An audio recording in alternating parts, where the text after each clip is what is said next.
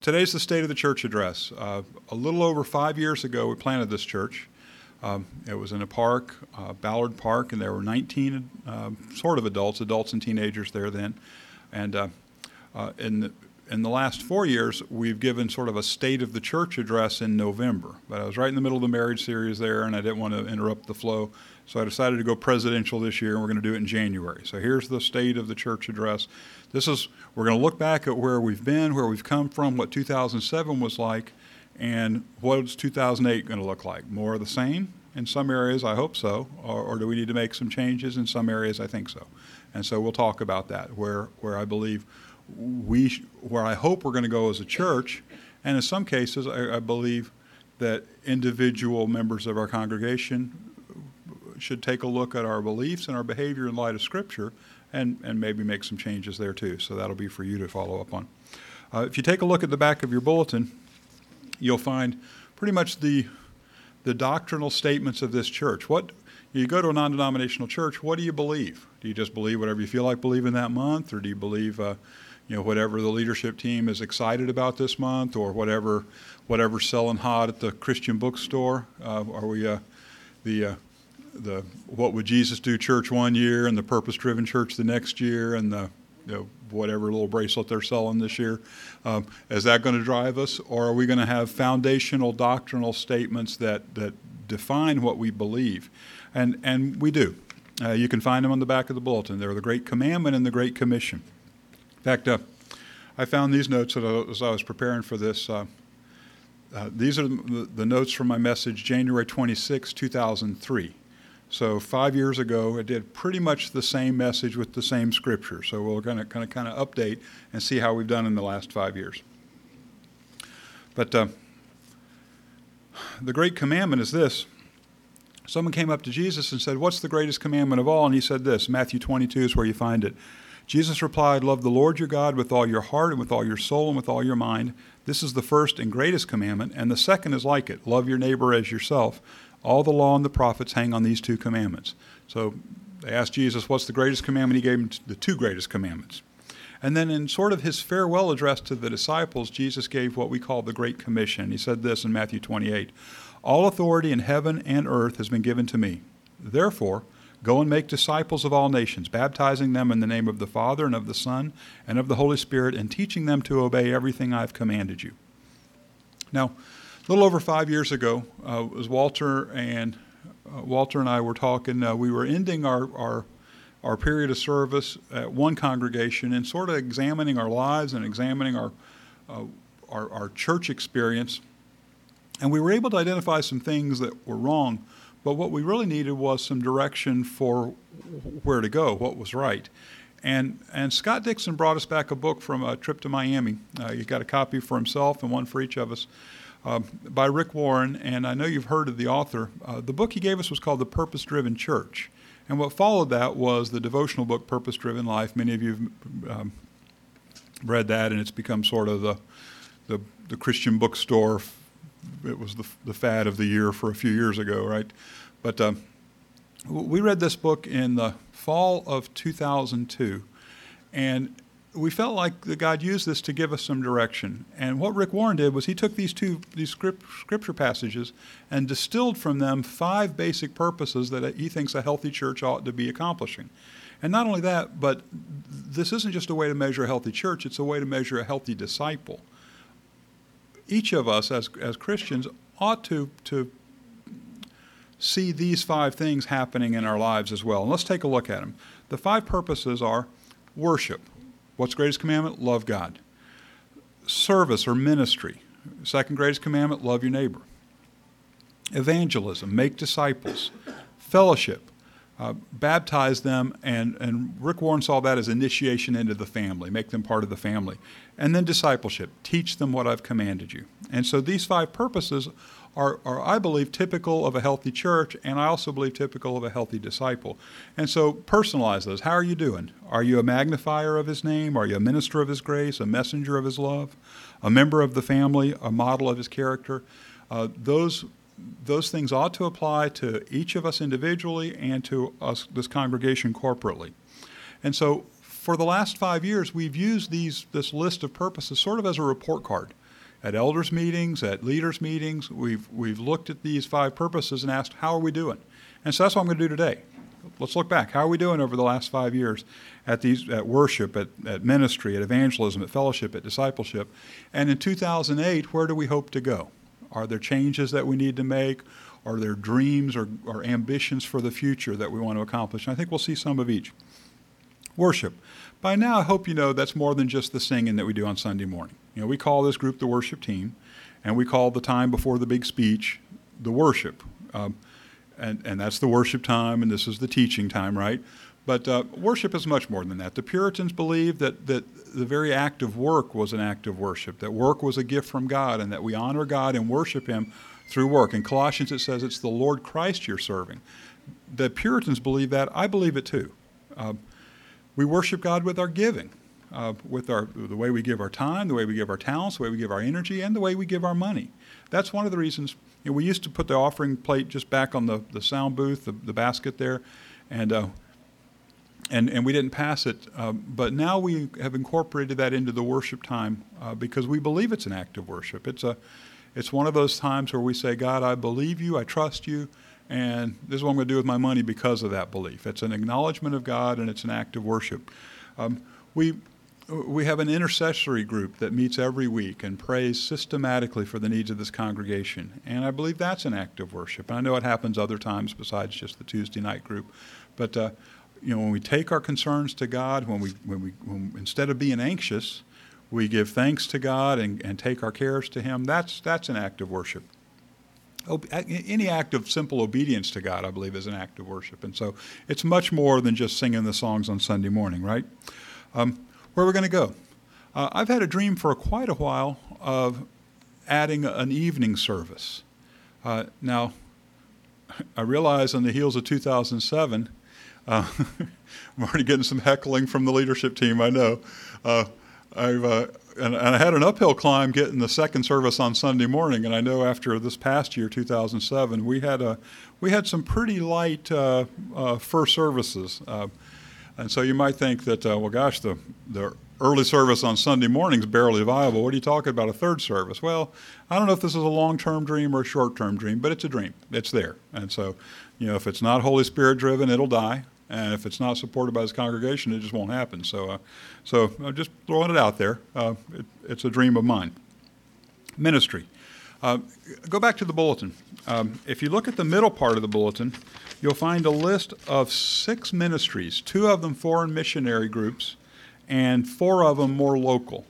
And these are ministries that we routinely and systematically support. We pray for them every week, and we send them money every month. And we send them, we're a small congregation, so it's a small check. But to each of the groups on here, we send them something every month so they can count on it, so they can budget with it.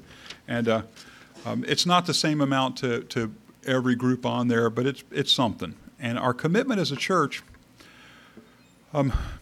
we believe that tithing is a good basic place to start with giving. We believe that for us individually, and we believe that for the church corporately. Don't believe it's an ending place. It's not like an Old Testament tax.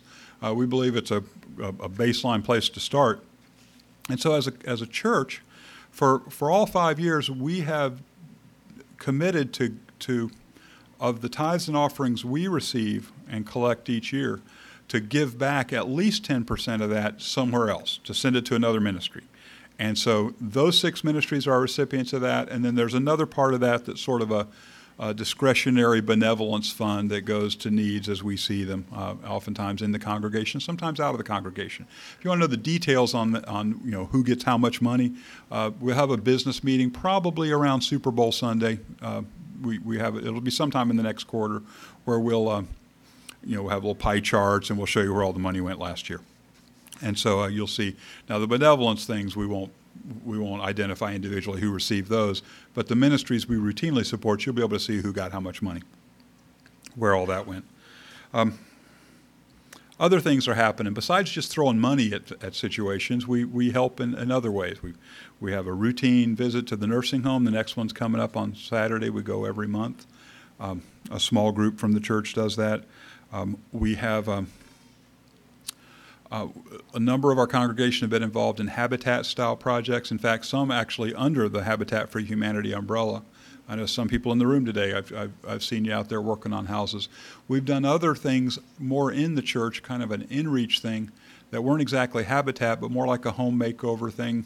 I don't want to mislead you. It's not like on the TV show where it turns into like a whole new house the day later. But we have had some success, and I can remember going to a place that where both of the bathrooms were broken, and we left at the end of the day, and one of them was working again. So that's major. If you got two broken bathrooms and having one working again, that's a big help. And so we've been involved in situations where we could be a blessing, and we've got more of that to come. Dave Bumstead's been involved in organizing some of that, and so I encourage you to be a part of it. It'll come up. I know we're going to do a little drywall thing coming up this month, later this month. So if you'd like to be involved in that, let me know or let Dave know.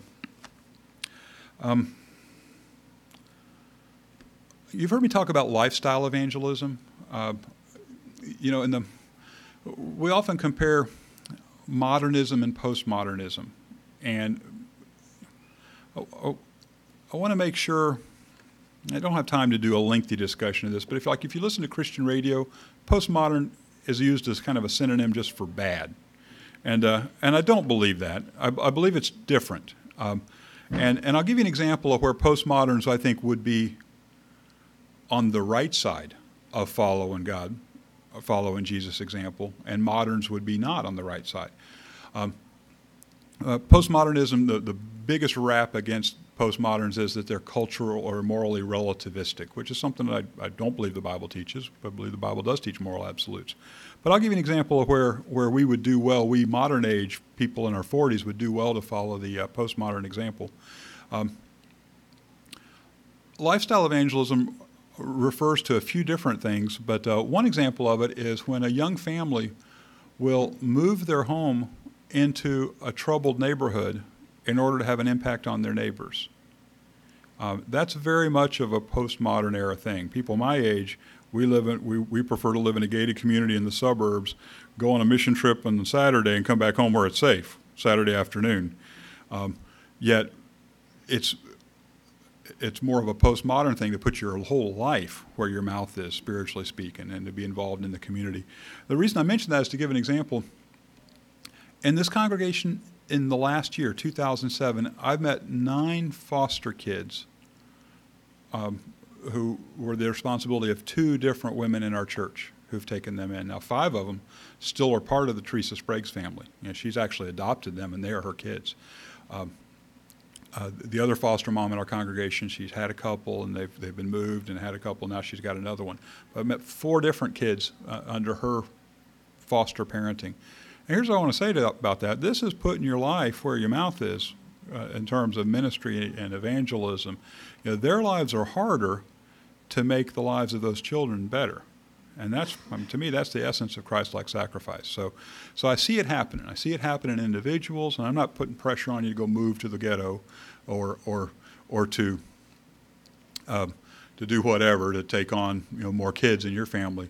But when God moves on your heart to do something for somebody else and it's sacrificial, well, it's Christ-like. That's what Jesus did. Here's what I'd like to do that we're not doing. I'd like to be involved in feeding programs. I'd like to be involved in somehow feeding the poor in our community. We send money to places, and I think that's cool, but I'd like to actually get the blessing of seeing it happen. One of the reasons I would like for us to have a church building of our own is because I dream of a place where people will come to us and we'll feed them.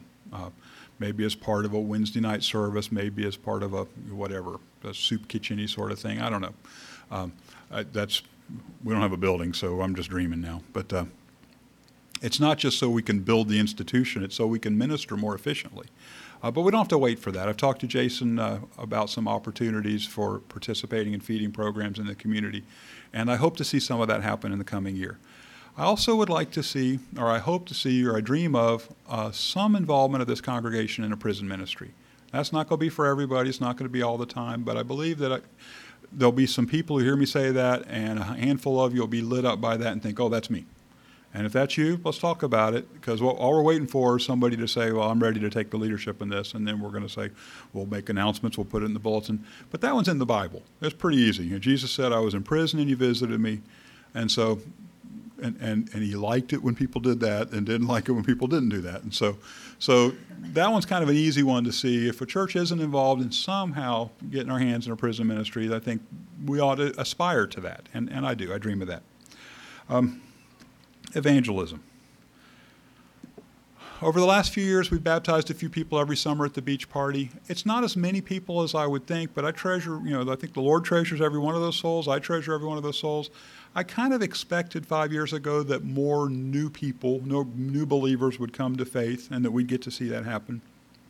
What we've mostly seen over the last 5 years is existing Christians changing churches and coming here, which, we love you. We're glad you came, but what would be really exciting is see people who don't know the Lord come to faith, and that happens more from, we've struggled to find a way to do that. It's one of the reasons we do some of these community-oriented programs, like when we have a movie night. Partly we do that for fellowship, just for the fun of watching a movie, but another reason we do that is to give you an opportunity to invite people to this setting in a way that's where they can hang out with Christians and see that we're not as weird as the ones on TV. It's part of the reason that Walter does the free guitar lessons on Thursday. I mean, what a blessing to the community that people can show up here on Thursday night and get free guitar lessons. And we have many people who are part of that, who have been part of that, who aren't part of this church. And I think that's really cool. Most of them, I think, are part of a church somewhere else. But I think many of them have also been part of no church at all. And their first entry to church is we're giving them free guitar lessons. So I think that's a pretty cool thing. And so I would encourage you to look for opportunities like that. One of the ways, we've been involved in a variety of different styles of advertising. Mostly they haven't worked, at least not all that effectively. We've done some radio advertising. We might do some more. We've done some print advertising, some newspaper advertising. We've hung things on doors. That didn't work in a way that was more amusing than I thought. I mean, I know that you can't knock on doors and talk to strangers nowadays and expect them to say, "Oh, I'm so glad you came." Times are different now than they were when I was a kid. And I remember my mom didn't like that when I was a kid, but people sure don't like it now. They consider it to be threatening, not all that friendly for a stranger to knock on their door. And I don't want to knock on strangers' doors. I know you don't either. I thought it would be okay to put little door hanger invitations inviting people to church, and we printed out about 500 of those and passed them out, inviting people to our Easter service. I think I told you the stats. We had one visitor and 2 neighborhood associations called us to complain that we were soliciting. So we're going to have to find another way to advertise. But, word of mouth is the best way. But really just lifestyle evangelism, just living your life. One of the reasons we do series, where I'll announce, like we're going to start a new series, is to give people in our congregation an opportunity to talk about what's happening at church. Like we're starting this new thing. It won't be next week, but in a couple weeks we're going to start a series on parables, the parables of Jesus, and we'll spend a few months on there. And I think it'd be an easy place to jump in any time. But whenever a new series starts, I think that's a kind of an entrance ramp to the church where it's a good time to invite people. I feel like this has been a weakness of mine. Statistically speaking, evangelism is a gift of about 10% of Christians, which means 9 out of 10 of us don't really have the gift of evangelism, which would include me. I don't think I do. But we're all called to be witnesses. We're not all called to be evangelists. So, just witnesses, what do? We describe what we've seen. We describe what we've witnessed, what we've experienced. Evangelists, they're more aggressive. And so how do we get better at that? I found this book in Andrew's room. Rob Schwartz gave it to him several years ago. And it's called Living Proof by Jim Peterson. And the subtitle is Sharing the Gospel Naturally. And I'm going to read this year. And the reason I mention it to you is I want to invite you to read it with me if you're interested. And so if you'd like to read this one, just send me an email, let me know. We'll probably find a copy on Amazon or something like that. But if 2 or 3 or 6 of you want to read this with me, maybe we can find a time to meet and discuss it and do like a little book club thing. We've done that with other books in the past. Or if we can't find a convenient time to meet, maybe we can just do it electronically. We can. I hesitate to use the word blog because it sounds like I'm trying to be one of the cool kids, but we could do it that way maybe. But somehow, some way, I think we could communicate what we're reading and what it means to us. And I'm going to read this whether anyone wants to or not. But it'd be more fun if we read it together. I've done that with a few books. Like I read McLaren's book, New Kind of Christian, at Jared's recommendation a few years ago, and that really opened my eyes to a couple things. And then we did a book club thing here on Wednesday night where we read Blue Like Jazz, and then a year or two ago, and then we read the Da Vinci Code to see what all the hoopla was about, and we discussed all that on a Wednesday night. And so maybe that's the right time, or maybe another time, but we'll talk about it. If you're interested, let me know. Okay. We're going to revamp the website in the coming year. That's another way just to sort of create more access, I hope, to the church. And we might do radio ads with some of your voices on the radio instead of mine. And so maybe a little testimony about, when I was a kid, I remember church being like this, but now the church I go to is like that, And so I don't know, if that lights you up, send me an email, let me know. Maybe we'll work on a script. And when I taped the radio ad last fall, it was kind of a fun thing. I was really impressed with the equipment they used, and so it was kind of cool and exciting. And it's really not all that much money. And so maybe we'll adjust that. I haven't totally given up on that idea. Okay, I got to go faster. Fellowship. We do a lot of parties throughout the year. Valentine's party, the beach party, we kind of morphed the harvest party into an anniversary party. That went well.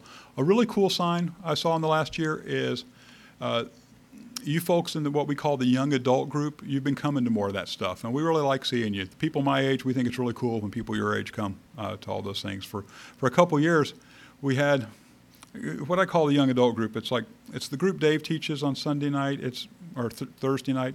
It's the group that's out of high school, but they haven't had kids yet. So you can be in your 30s and be part of this group, or you can, if you're young and cool enough, I think you can still have kids and be part of the group. But in general, that's kind of who it is. And so for years, we'd see you guys on Sunday mornings, and thrilled to see you on Sunday mornings, but really nowhere else. But that's changed some in the last year, and I think that's a really cool thing. And so I just want to tell you, I celebrate that. The best sign of healthy fellowship I see in this church is how long it takes you to leave when church is over. And I think that's great. When I was a kid, I was bitter about this. My dad was on staff at a Baptist church, and I remember just nagging my dad, like, is it in your contract that you got to be the last guy to leave the building? Why are we staying here so long? I'm hungry and there's football on. Why are we still here? And yet, our second service ends really close to noon, and we don't close the church. We don't lock it up until after 1 most Sundays. And that's because you guys seem to be having a good time hanging out with each other. And I think that's a beautiful thing. It's a healthy thing. It brings me joy to see that. What are we going to do in the coming year? I'd sort of like to see us bring back the movie nights. We used to schedule them routinely and systematically. It's a good place to watch a movie here. We got a cool popcorn machine. The last couple times we had them, we would schedule them and then sort of lightly attend it, and that's okay. But what I'd like to do is, rather than schedule them systematically, let's schedule them more organically this year. And what I mean by that is, really, any two families of you could make one of these happen. If there's a movie you want to see, and instead of going out to see it this month, wait a couple months till it comes out on DVD, and we'll show it here for free, just pretty much at your request. Almost any Friday night or Saturday night would be available to do it. And then if two families of you want to come see it, then there'll probably be some others to join in, and I'll come make popcorn. And so that's a good time to invite visitors, good time to invite people where it's not part of the where people who are kind of afraid of church, might get to come hang out with us and see who we are. By the way, for those of you that are real concerned about integrity, I admire that. We do have the appropriate license to do that. We learned the hard way that we weren't doing that right, and now we are doing that right. It's much easier than I would have thought to buy a license for showing movies like that. Okay. Oh, we're going to try to update or do a directory. So it's easier for you to get in touch with each other. Eventually, it'd be cool to have photos in a directory, but in the meantime, just an address list and an email list. And we'll probably pass around a thing in the next couple of weeks so you can sign up for that. All right, the last purpose is discipleship. Discipleship's teaching. It's what happens here on Sunday morning. It happens a whole lot of other times. It happens when I'm standing in front of you talking. It happens in the Sunday school rooms, which you've heard me say this a few times.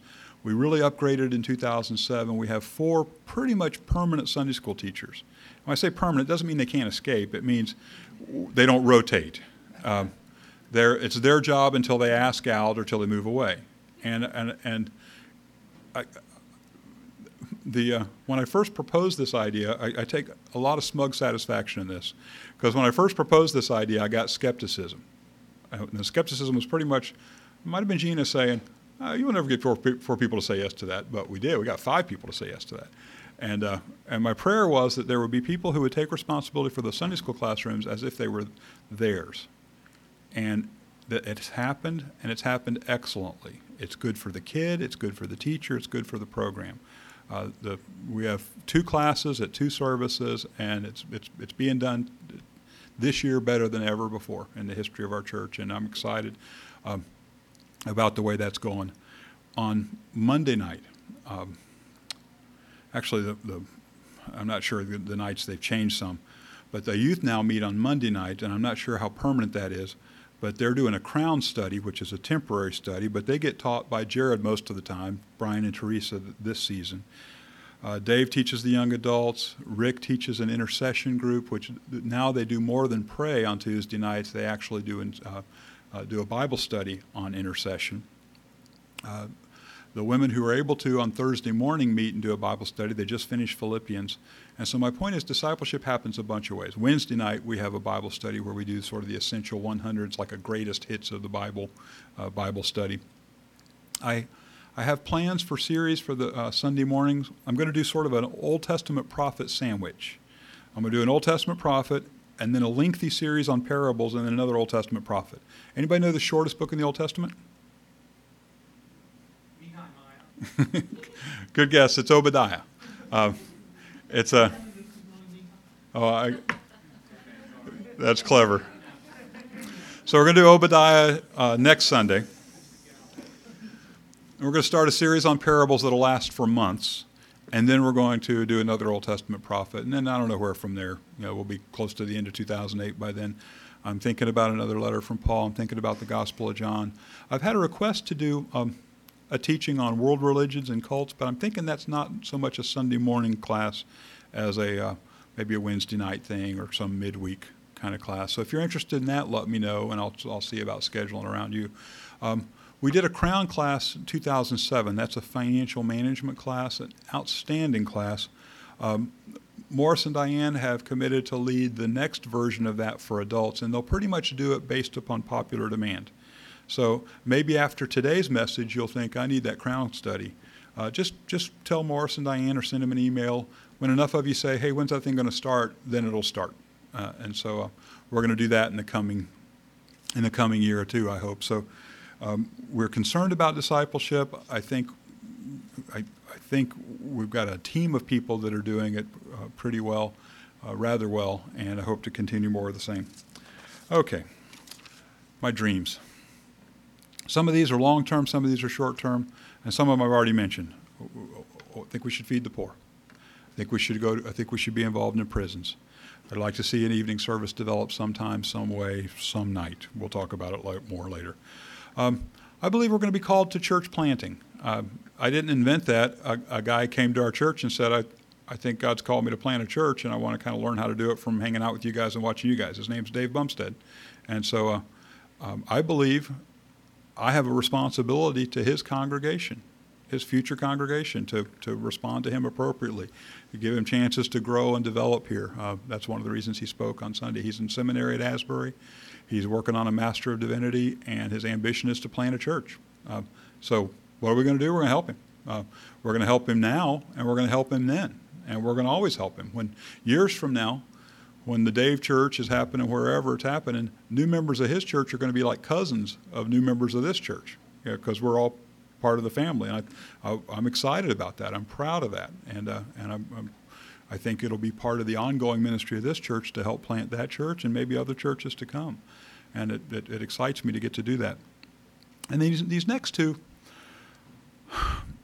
are, I wouldn't say controversial exactly, but there's room for differences of opinions here. I'd like for us to buy a building, and I'm excited about the possibility that one day we'll have full-time staff. Now, I think we've had people come into this church who say, boy, I'm really glad you guys rent a little space in a shopping center instead of having your own building, and I'm really glad the pastors work for a living instead of just pastoring the church. And, it's a nice small church. I like it that way. I feel more at home here. That's the way I want it. I'm not really with you there. And here's the reason I'm not. I believe God's called us to accomplish some purposes. I believe God has a plan for this community and for the body of Christ and for the kingdom of God in this community. And I think he's got a role for us to fill. And I think that sort of, I like it how it is, let's keep it this way mentality, frankly, I think it's kind of a selfish mentality. I think we're going to need to make decisions that aren't based on our comfort, but are based on the benefit and blessing of people who aren't here right now. And that's what I think we're called to do. So, and yet I understand the tension on the other side. I mentioned this in the first service. Raise your hand if you know the word deconstructionism as it applies to postmodern criticism of today's church. All right, deconstructionism is, am I getting too academic here?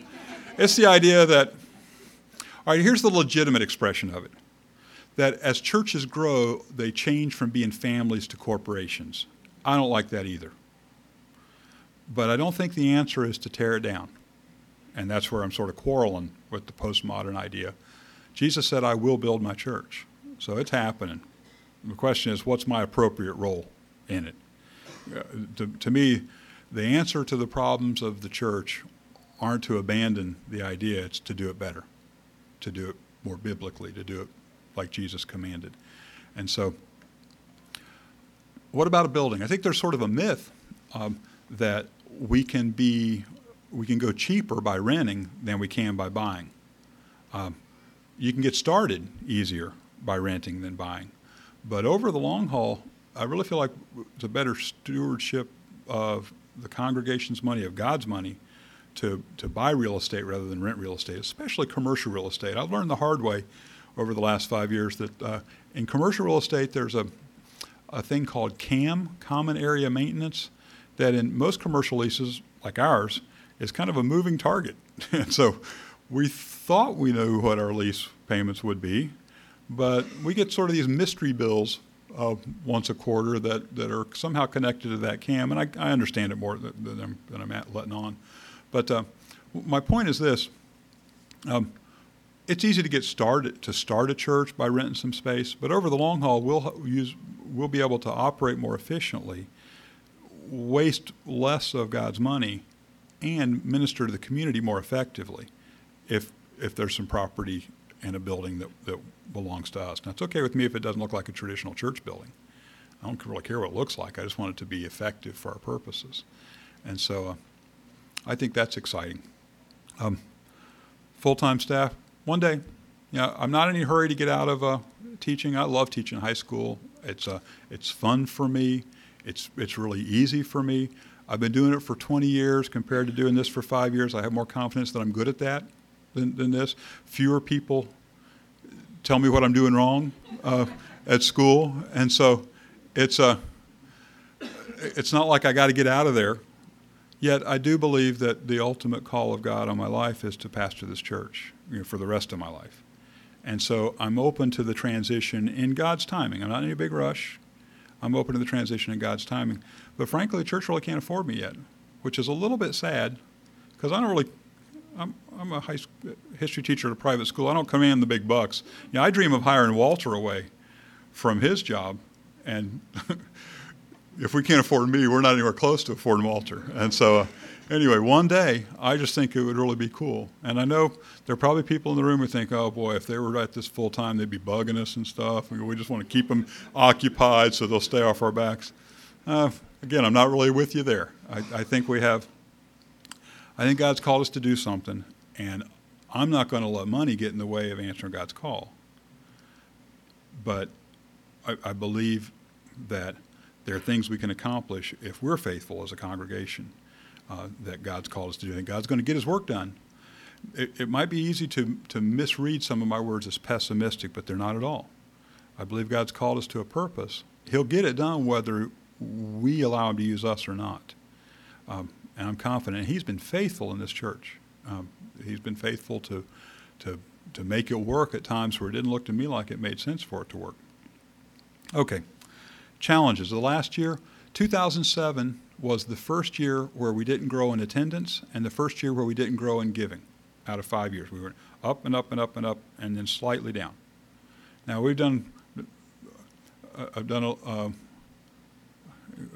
I've asked myself why. I spent a good bit of time studying this question, sometimes because I wanted to, sometimes because I had to. And I believe that this isn't the start of a new pattern. But I guess we'll find out in a year or two if I stand in front of you next year and tell you the same thing. I think there were we had some awkward circumstances in the past year, and I don't think that we're starting a new pattern, but we'll see, won't we?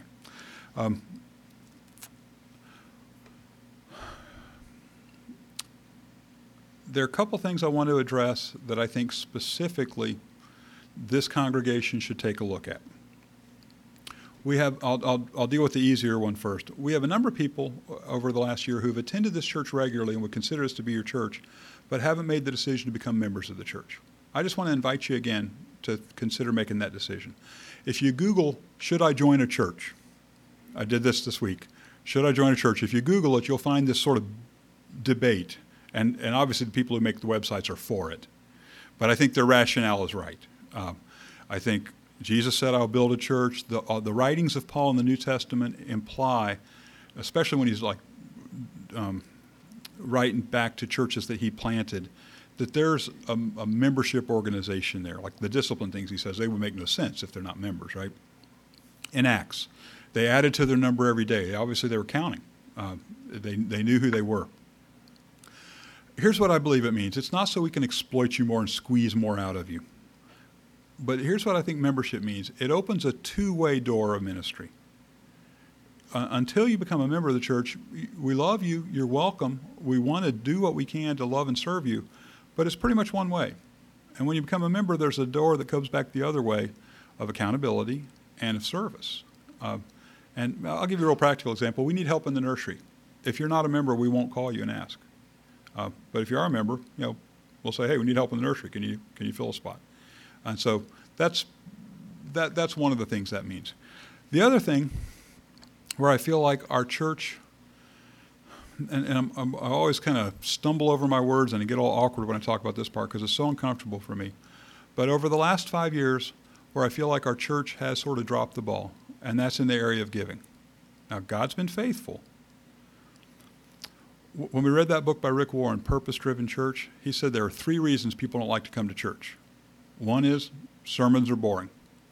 Now, we do our best to combat that, but we got to work with we've got to play the hand you're dealt. So we work with that the best we can. Second, they're worried about their kids, and we do the best we can to take good care of the kids, and I think we're doing that better than ever. Third is there's a reputation that churches have in modern American society that they're just out for your money. And I think we can thank the televangelists for that a little bit. And then, whenever a church misappropriates money or a church treasurer misappropriates money, boy, that's big news. And that hurts us all. But we, I think, swung too far in the other direction to avoid that. And for years, we wouldn't talk about money. We wouldn't pass the plate. There's this website I looked at this week called Generous Giving, and I encourage you to go on the website because it's an interesting thing. I'll tell you about it in a minute. But one of the things on the website is how to get your pastor to talk about giving more. And evidently some of the people in our congregation might have been there because I've had several requests from people in our congregation. Would you talk about money more? And my point is this. I think we erred by going too far the other way. Jesus talked about money. We don't want to be like the televangelists. We're not trying to manipulate you to build our kingdom. We're definitely not trying to manipulate you to get a Rolex. But on the other hand, if I neglect to teach what the Bible says about money, then I've neglected my duty to teach you what the Bible says. Because Jesus said a lot about money. In fact, we're going into a series on parables. Taste and see. Jesus had a lot to say about money, and we're going to see when we study the parables that a lot of them are going to lead us to examine what we do with our time, with our talents, with our energy, with our money. And so we've got a challenge that we face with their building. The lease on this building expires May 31st, and the rent is likely to go up. And yet it's questionable whether it's a good idea to continue to rent at this space. We had an offer from a company, a builder, who would like to build us a building and substantially cut the price of that building as a gift to the church, sort of a tax write-off for them. But as I looked at the numbers, not enough. The down payment they would want is a little out of our range. The monthly payment wouldn't be a wise thing for us to budget based upon the offerings we received over the last few years. I mean, I believe in taking steps of faith, but we don't want to take reckless steps of faith. And a bank won't loan us money, or is going to loan us money based on our contribution history. And so it's not like, well, we've been receiving this much money, let's sign a mortgage for this much. that doesn't make sense for us or for a bank. That's a leap of recklessness, not a leap of faith. And yet, if this had been a tithing congregation over the last 5 years, we could have bought that building. And it's not over yet. We told them, thank you for the generous offer, but we're not going to, it's beyond us. They didn't quit talking to us. I think they were going to sharpen their pencils and maybe make us a better offer, maybe sweeten the pot a little bit. So it's not out of the question. I would feel a little more responsible if I could tell you, May 31st, the lease here expires, and I know where we're going to be on June 1st. It makes me a little uneasy to say, I'm not sure where we're going to be. But I know God has a plan, and I'm excited about what that's going to be. So, where are we going to finish? God's faithful. Are we going to be faithful as a congregation? Are you going to be faithful as individuals? That's the question. God's purposes will be accomplished. The question is, for me, is he going to use me to do it? Is he going to use this congregation to do it? And my prayer is yes. So, New Year's resolutions. The statistics show that 6 to 7% of New Year's resolutions are kept. So maybe why bother, right? Actually, I kept mine from last year. I made a resolution to be more careful with our schedule. I felt like I was dragging Jean around from one thing to another to the detriment of her health.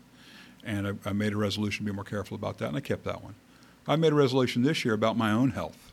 And you can hold me accountable. I intend to keep that one. Ask me next month or 2 months from now how I'm doing at that, if you like to. Resolutions that I'd encourage you to consider. I'd encourage you to become a member of your church. I'd encourage you to examine your life against these 5 purposes and ask God, are you accomplishing them? I'd encourage you to make it habitual to attend a Sunday morning worship service. Now, I'm obviously speaking to people who are here, but we have a significant segment of our church congregation who kind of rotate. And so I'd encourage you to sort of take the question out of it and just make it your habit to attend. This is one thing I think our congregation can improve, and this is really more along the lines of how to get the most out of your church experience. I'd encourage you to participate in a small group. The Sunday morning experience is not very interactive, and yet real fellowship, real relationships are formed in a much smaller setting. If you're not part of a small group of believers, I encourage you to find one. If not at this church, somewhere, but we have several opportunities here. I encourage you to regularly give at church, and I encourage you to give beyond what you regularly give at church elsewhere. Here's how I do this. We've talked about, I've used the word tithing, and maybe that's an inappropriate word because I've heard the argument back to me that tithing is an Old Testament thing, and I think you're right about that. It was an old text. It was a system, pretty much a tax on the poorest Israelites in the Old Testament. And yet what I use it as now is sort of a baseline for me to make sure that I'm not being selfish. And so what my practice, or what I believe I ought to do, and I panic and fail at this from time to time, but what I believe I ought to do is give 10% of my income to the church routinely, and then beyond as I'm led. And I give to the little girl we met in Honduras. We sponsor her, and get high school kids writing me because they're going on a mission trip. I get several of those letters every year, and I try to send them $50 or whatever.